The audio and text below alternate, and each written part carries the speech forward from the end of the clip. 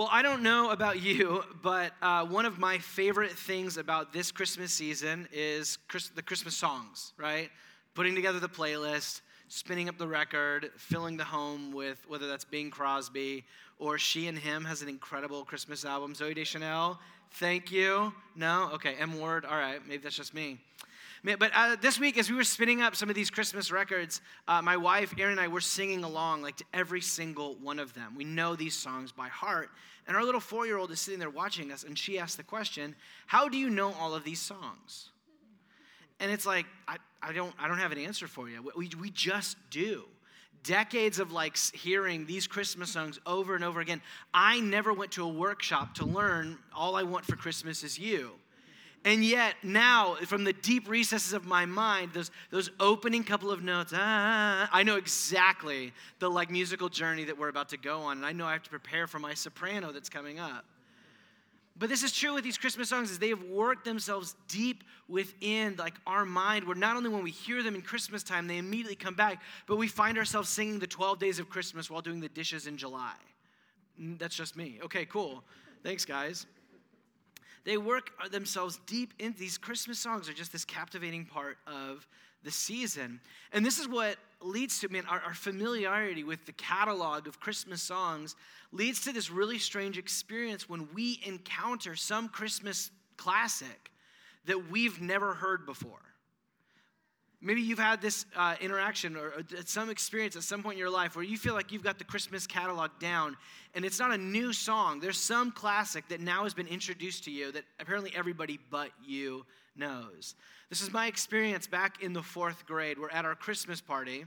Our teacher handed out this kind of carol-like image word puzzle. You'll see 3 of them behind me, where a little 4th grade, 9, 10-year-old Ryan is sitting down with a pencil and all of, classmates, and we have to work through and figure out what each of these are. So number 1, Jingle Bells, right? Pretty giveaway. Number 12, I'm Dreaming of a White Christmas. See it, right? Or number 20, any guesses?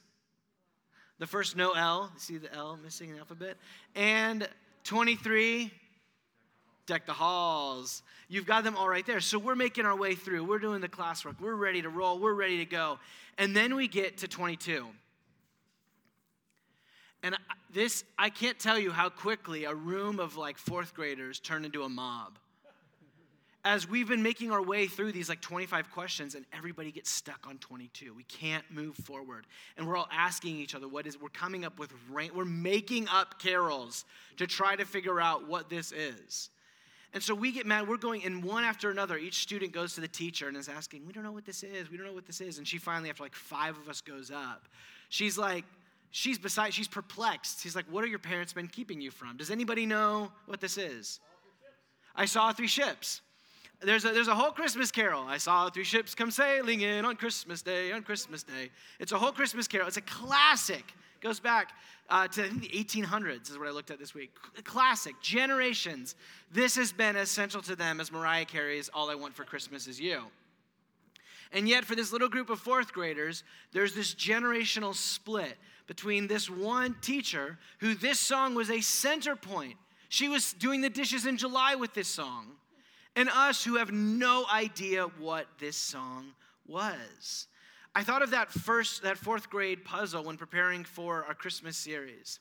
As you open up the story of Luke's gospel in the New Testament, the retelling of the life of Jesus, in the first 2 chapters, the nativity stories about the birth of Jesus, you have these 4 songs, these 4 first original Christmas songs.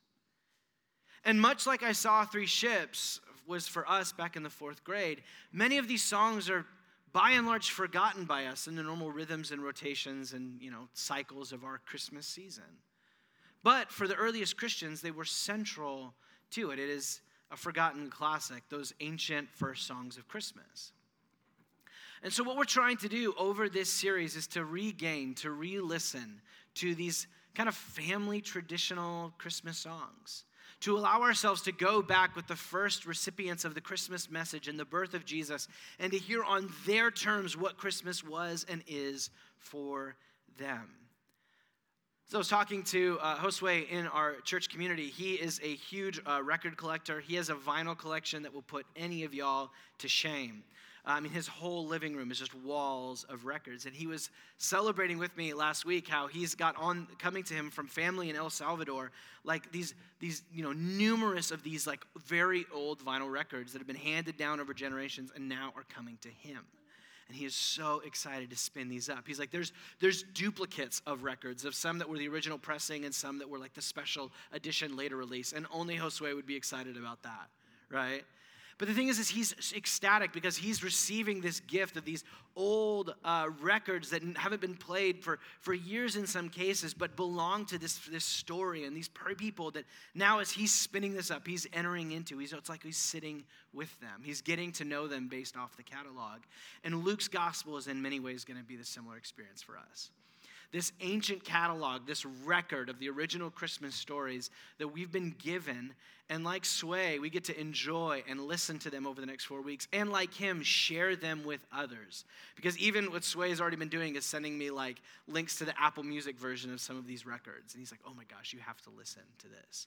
That same experience is what's before us. This was even reflected in, as we put together the series art for our series, was trying to capture the experience of what Josue has experienced with him receiving these records, was to depict Luke's gospel as this old, 45 RPM, limited press, 4-track record that's been handed down by generation and generation of the people of Jesus. And now we've got it, and our chance is to pull it out of the dust cover and set it down on the record and let it spin over the next 4 weeks. And that's just what we're going to do. And so today we're setting the needle down on the first track, Mary's song, the Magnificat. And so if you would join me in standing, we're going to read from Luke chapter 1 today, beginning in verse 26.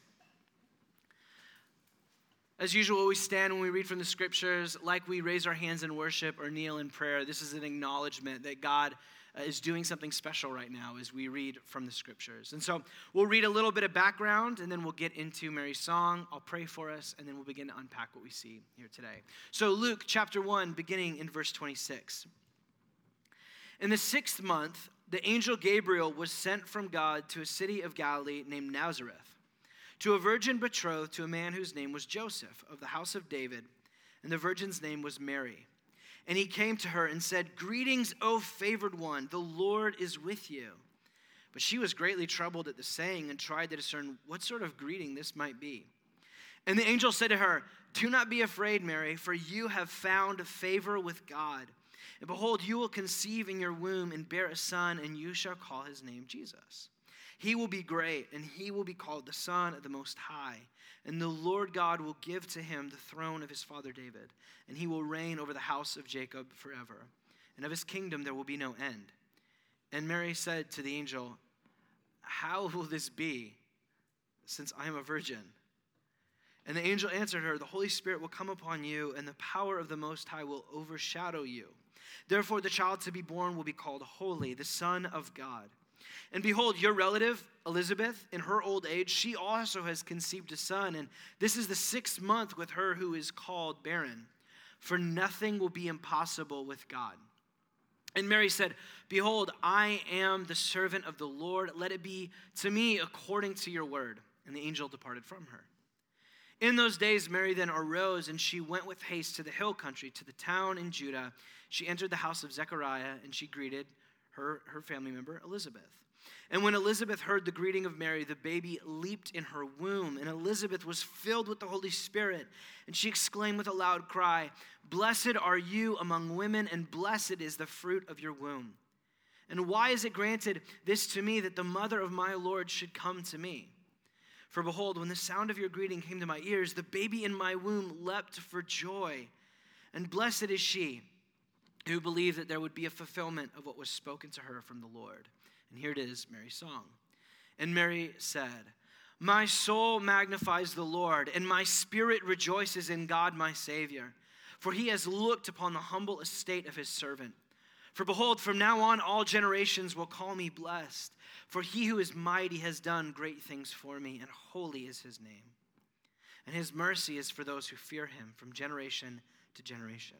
He has shown strength with his arm. He has scattered the proud in the thoughts of their hearts. He has brought down the mighty from their thrones and exalted the humble estate. He has filled the hungry with good things, and the rich he has sent away empty. He helped his servant Israel in remembrance of his mercy as he spoke to our fathers, to Abraham and to the offspring forever. And Mary remained with her about 3 months and returned to her home. Let's pray. So, Father, we acknowledge that for many of us, this reading of Mary's song here is new territory when it comes to Christmas. Maybe we've heard parts of it, or we know about Mary and the virgin birth. But this song, as the first Christmas song, is new territory to us and seems quite so different than many of the songs that we know. And so we pray that, Father, today, by the work of your Spirit, through the teaching of your word, that you would open our hearts to Mary's joy at the work of what you've done in her son, Jesus, and your son, our Lord. So we pray that you'd speak and give us ears to hear now. In your name we pray. Amen. Well, go ahead and be seated. Well, on the first track of the Songs of Christmas from the Gospel of Luke, we find what we just read, Mary's song, regularly referred to as the Magnificat throughout church history, simply coming from the Latin of the opening, kind of what she does there. My soul magnifies, Magnificat, the Lord's. It is a song of Mary rejoicing in what God has brought to the world. You could say that Mary's song is the original joy to the world. The original first Christmas song is this declaration of one person rejoicing over what God has done in the promised son, Jesus. And man, the Magnificat, Mary's song, has been part of the worship of the early church since its earliest days. I mean, for centuries, this song has been recited or sung not just on an annual basis at Christmas, on a daily basis. Christians have sung or recited Mary's song, what we just read, allowing it to shape their hearts. I mean, it's gone down through the ages. But what's so interesting about this song is that this gives us a portrait of Mary that is quite different than the nativities that we see around wherever you see them. Many nativities. I grew up where there was a McDonald's in Ozark, Missouri is where I grew up, and there was a nativity every single year out front of there, and they literally had to start chaining down all of the figures because people would steal like Joseph or the sheep or something like that.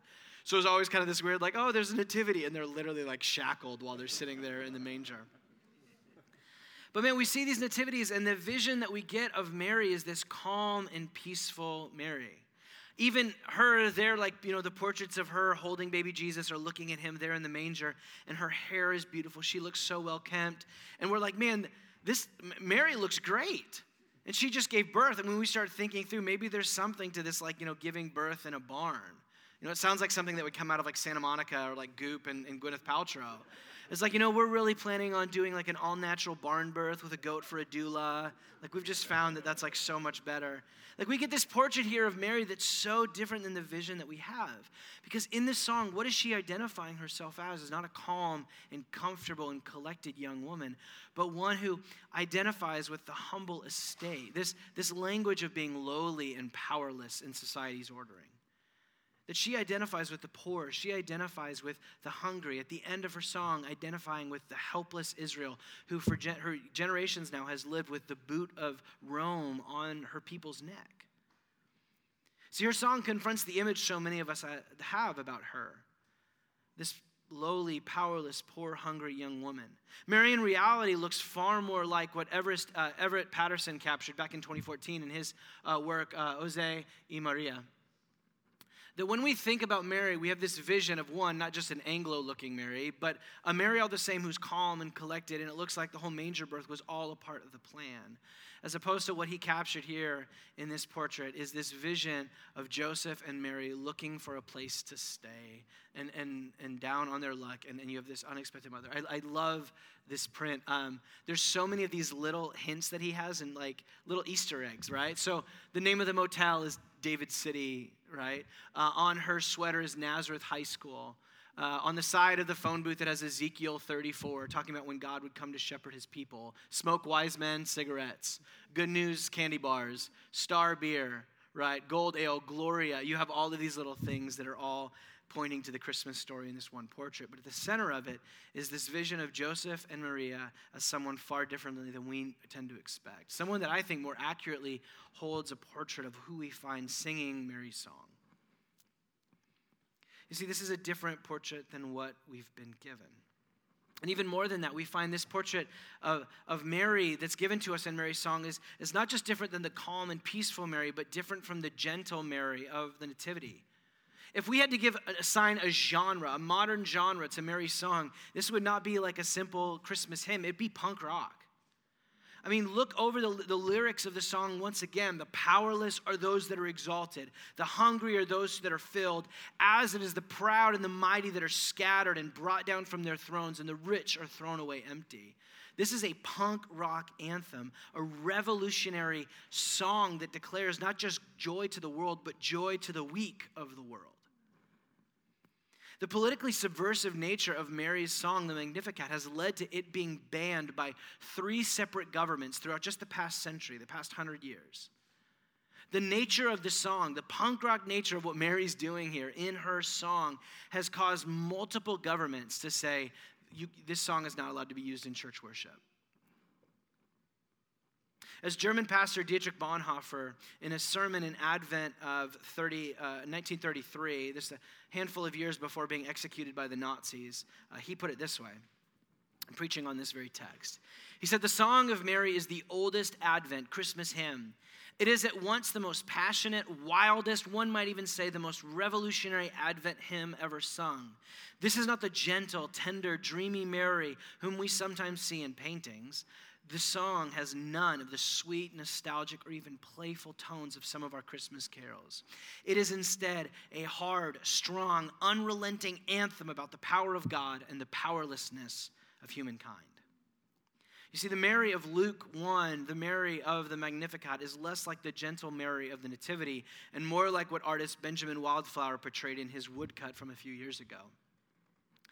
This portrait of Mary standing in the position of someone with a revolutionary vantage point on history. That, as it says on the top, the mighty will be cast down, the rich will be sent away, the hungry will be filled, and the lowly will be lifted. As a revolutionary anthem portrayed and given to us in the Magnificat. But lest we think that Mary believes that humans are meant to take up this revolution on their own terms, she is quite clear 7 times over throughout her song, through these 7 he has.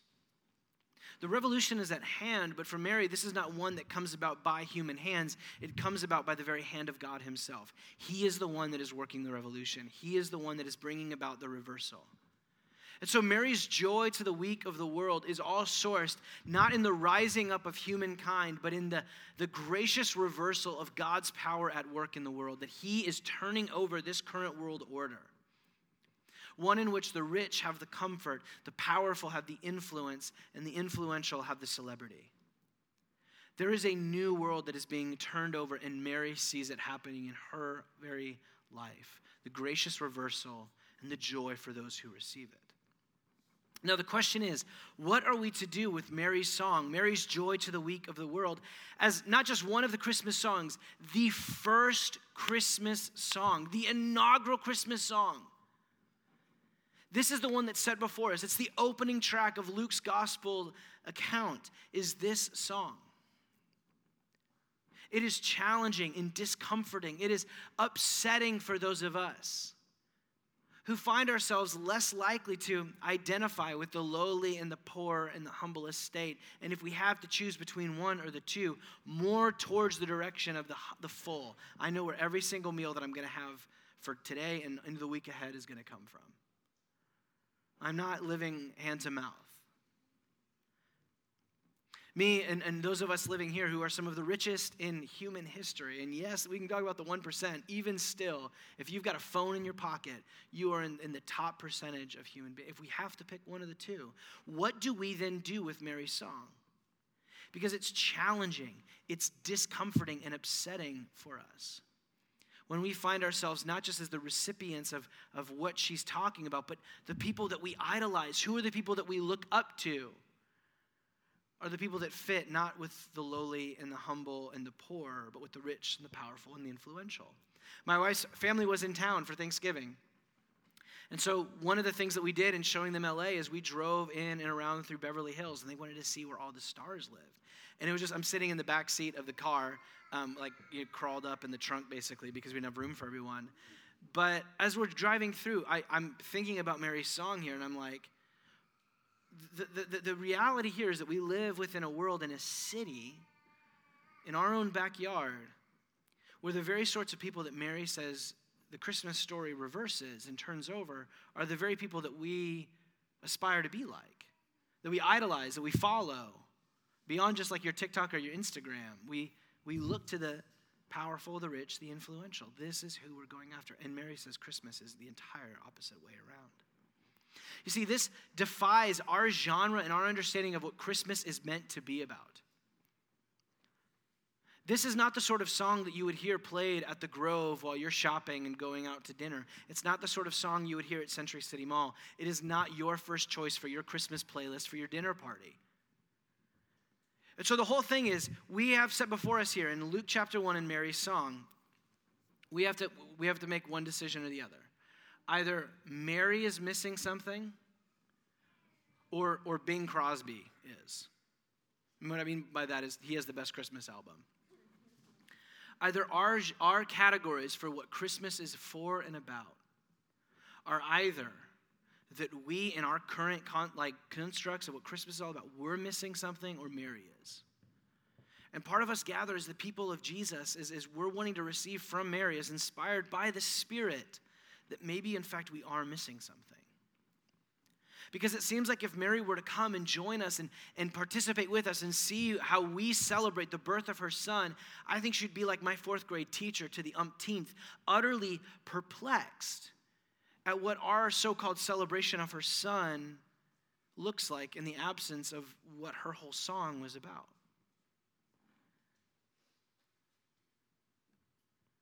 It's upsetting to us that this would be the thing that kicks off our Christmas series. I mean, I literally, this past week, before I started getting to work on the text, my mom was like, okay, everybody send me, your Christmas wish list. And so I'm like, okay, we're putting everything together. And then the next day I open this up. And I'm like, are you kidding me? What's going on here? That in one hand, it's the desires, the thoughts of my heart, the comforts and the pleasures that I have, the joys that I have within this life. And Mary seems to say that there is a reversal at hand that is entirely throwing all that over. And so the reality is when we come to the passage like this, it's upsetting to us, but we can't ban it. Though some have. If we want to be able to call ourselves true Bible-trusting, Jesus-following Christians, we can't ban it. So what we're most prone to do is we either ignore passages like this, we avoid them, or when we come to scriptures like this, we spiritualize them. So what Mary is actually talking about is we misuse Jesus' language about being poor in spirit. That this isn't actually about the poor, it's about us being poor in spirit. Oh, humble estate isn't about her being lowly and powerless within society's structure. It's about being a humble person.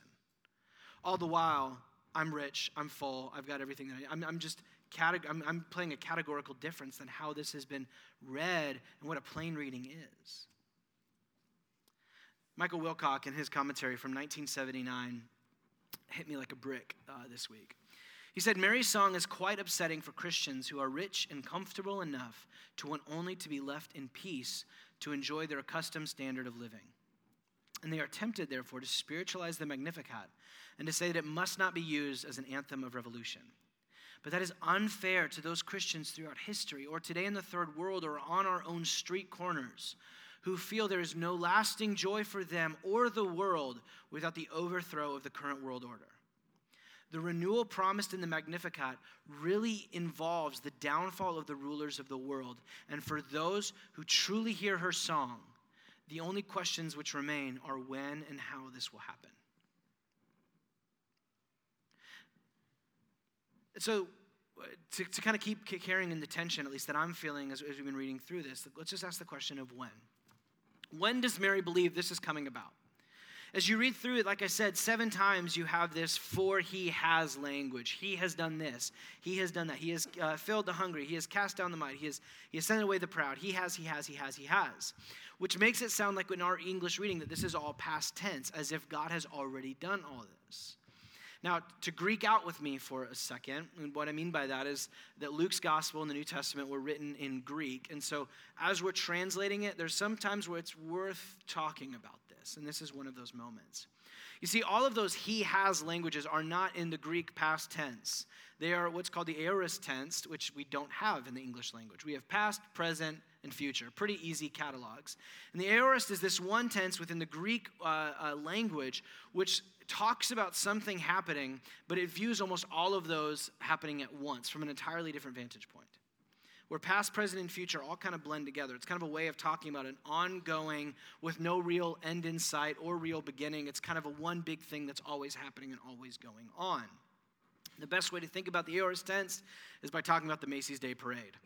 The Macy's Day Parade, if you watch this week, there are two ways that you can experience the Macy's Day Parade. One of them is being on the ground with the parade. And when you are there from that perspective with Al Roker driving along in his little car with his helmet, is you experience the parade in past, present, and future tense. Past, there's, the Jolly Green Giant. We saw him 5 minutes ago. Present, here's some kind of dance, and I don't know what they're trying to sell. And future, here comes the Mount Rushmore float, right? And so here we go, past, present, and future. I can look down the scale of the parade of time and see it all happening. The aorist tense is the helicopter, the drone vantage point, in which there is necessarily, yes, still a past, present, and future to it, but sees it all as existing at one time.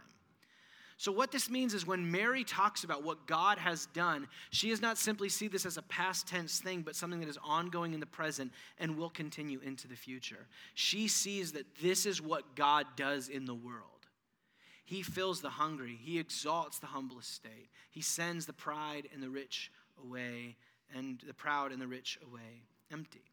And so Mary has this helicopter vantage point where she is rejoicing because she sees that the parade has now been kicked off and that God's gracious reversal has been set in motion. And for that purpose, it's as good as done. So that details the question of when, but here's the one that we all have the question about. How does this gracious reversal happen? How does the revolution come about? If this is God doing it, what does that mean for our world here and now?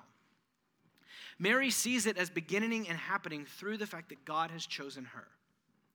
The simple fact that God has chosen a poor, powerless, humble estate, this young woman, as the one through him, his son will be born. She says this is sign enough that God is reversing the old order, that he has passed over the influential, the mighty, and the rich, and graciously he has chosen me instead. Graciously. Apart from nothing that I bring to the table, he has chosen me as the one who will give birth to his son. Even more than that, how this will come about, she sees this as through the miracle of her virgin conception, that God has shown his strength and his might by his miraculous power to create life. If you want to have some fun this week, you go back and read over Gabriel's words in the language for what's going to happen in the process of this kind of virgin conception, and then you go read Genesis 1 and what the Spirit does in the beginning when God creates all life. The Spirit's hovering over the waters, and then Gabriel saying the Spirit will overshadow you. The illusion is clear that this is a new creation that's happening here. And so, of course, it would be as miraculous as the beginning of all creation itself. But even more than just God choosing her or her virgin conception, she's beginning to see the revolution unfold, but she would have to wait to see how this gracious reversal would come about 30 years later in the life of her son, Jesus. And man, if you just read over her song and then you just keep reading through Luke's gospel, you're going to find that Jesus does exactly what she sings about. Multiple times in his ministry, we see him fill the hungry, thousands of them. We see him regularly exalt the lowly through his healing and identification with the sick and even being referred to as a friend of drunkard and sinners and tax collectors and prostitutes. He exalts the lowly. And we even see him send away the rich young man. He does precisely what she says. And then if you follow Jesus' teachings, you're just going to find it's almost like Jesus spends his whole life developing and taking Mary's song, and he's unfolding it in new ways. If you go read the Beatitudes of Jesus in Luke chapter 6, Jesus says, "Blessed are the poor, for they will inherit the kingdom of God. Blessed are those of humble estate, for they will," he goes through, and then right after his blessings, he goes into his woes, and his woes are for the rich and the mighty and the rulers of this world. So Jesus is bringing all of Mary's song out into fruition. But the question is, and here's the big one, how does Jesus bring down the mighty?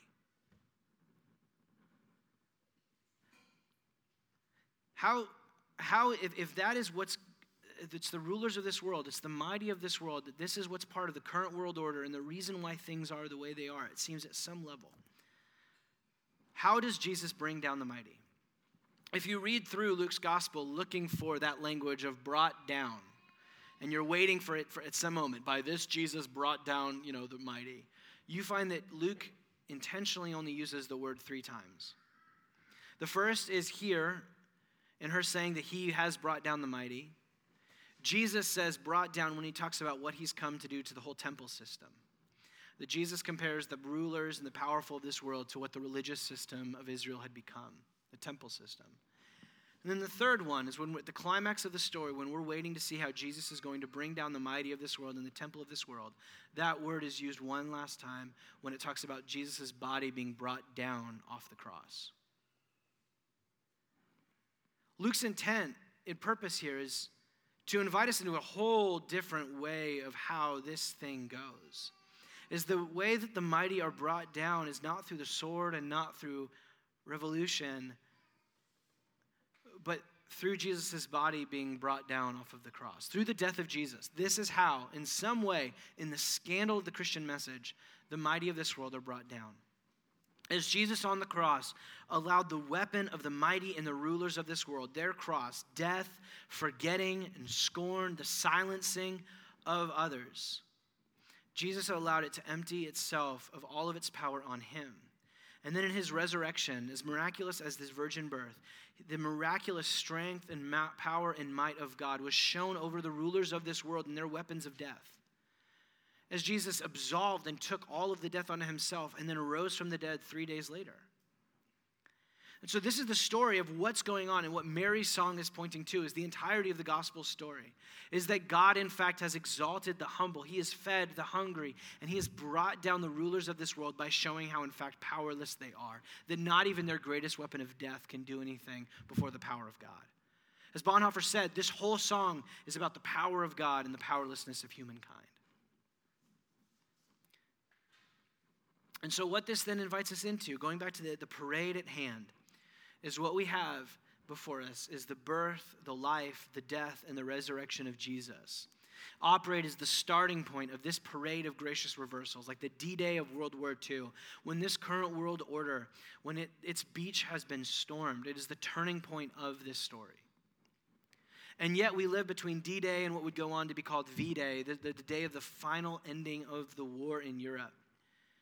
And for the history nerds that are here, you all know that there was more than a year between V-Day, or D-Day, before the storming of the beach of Normandy and the end of the war. And in the same way, we are living within that space and time. That on one hand, the turning point of the war has happened through the death and the life and the resurrection of Jesus. And yet we are awaiting his return when all of Mary's song will come to its full fruition and fulfillment. And we live now in the middle space.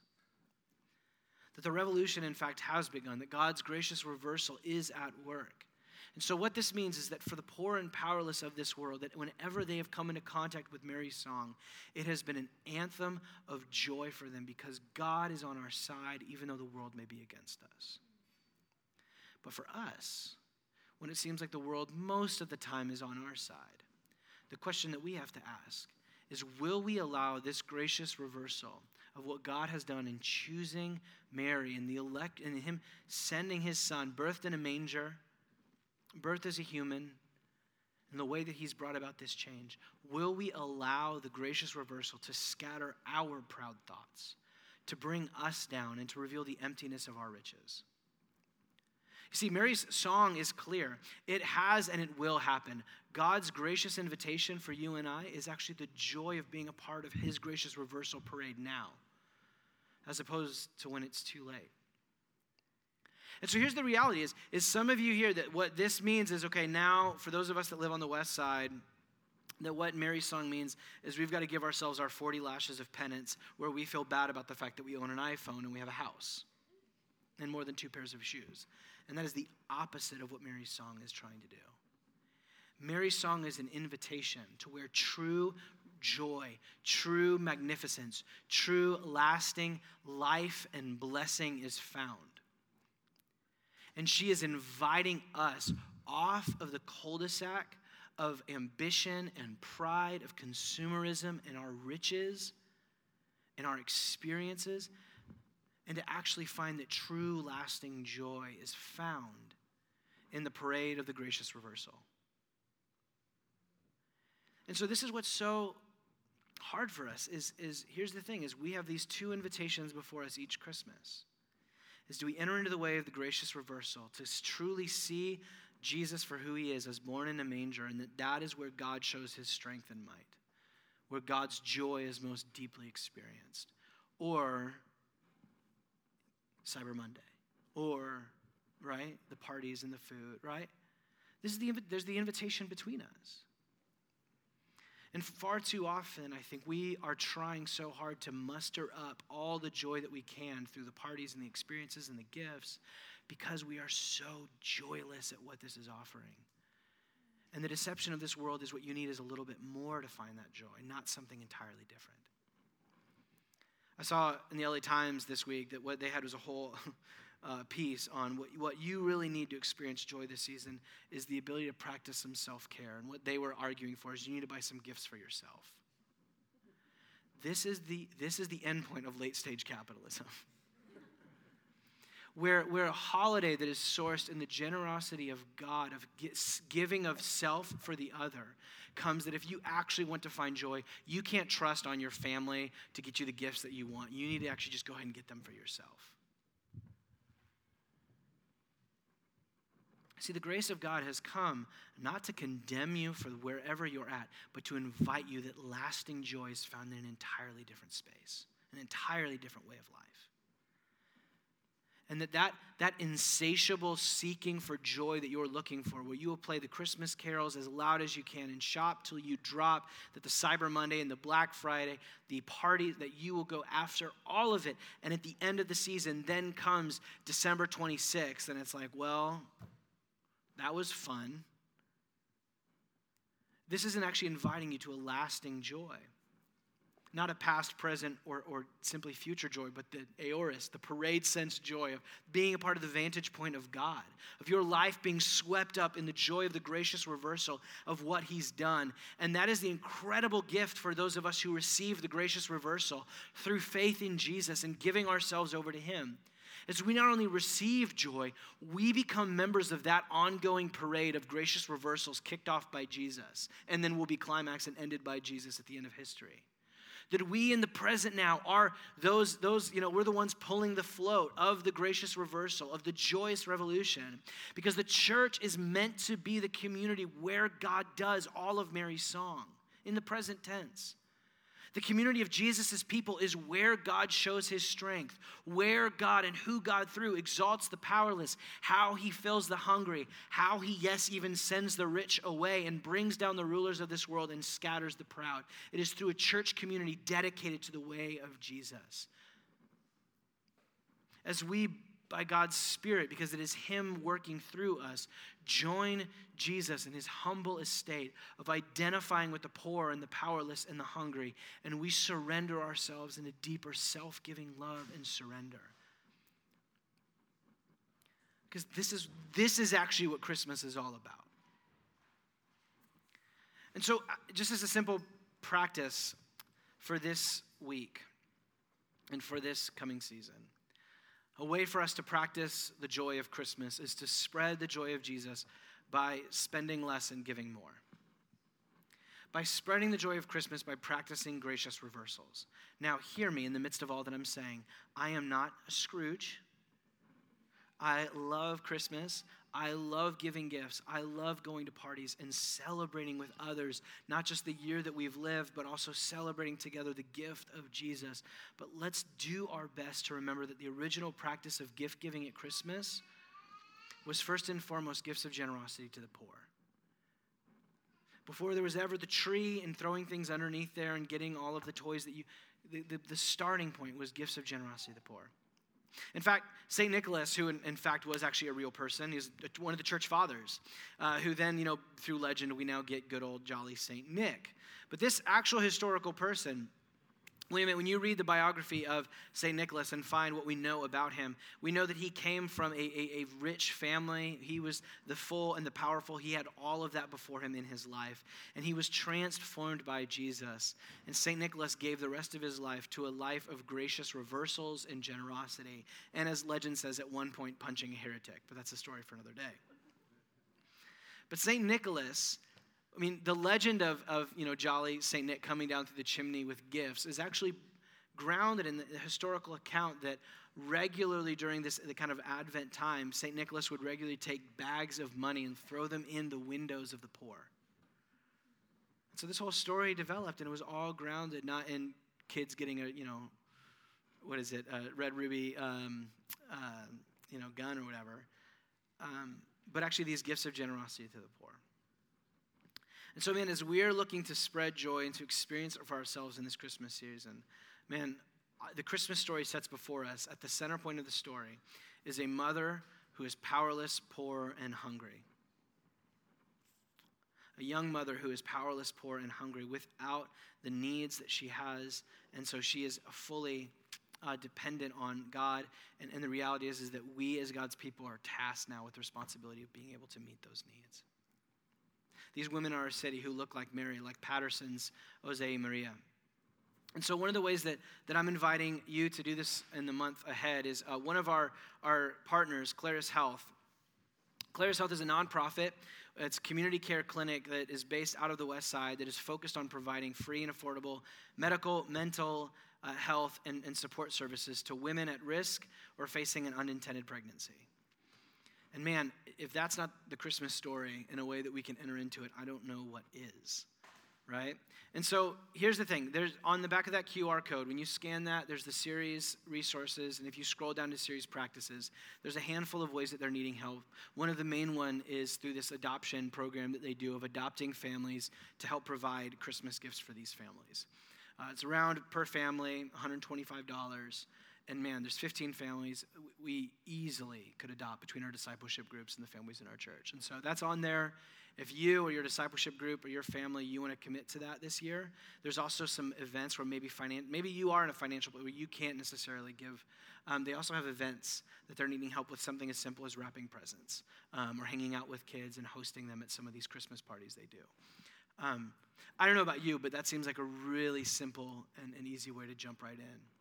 And so, along with Claris, I just want to set before you, those are those opportunities. Let's jump into that. But who in your community are the hungry and the poor, and how can you exalt them? How can you fill them? How can you meet their needs? We have other partners that are needing resources this year, whether that's Chrysalis or in the midst right now of a refugee crisis that the International Institute of Los Angeles does a lot of work with refugees, asylum seekers, and the vulnerable. We live in a city with more than enough opportunity.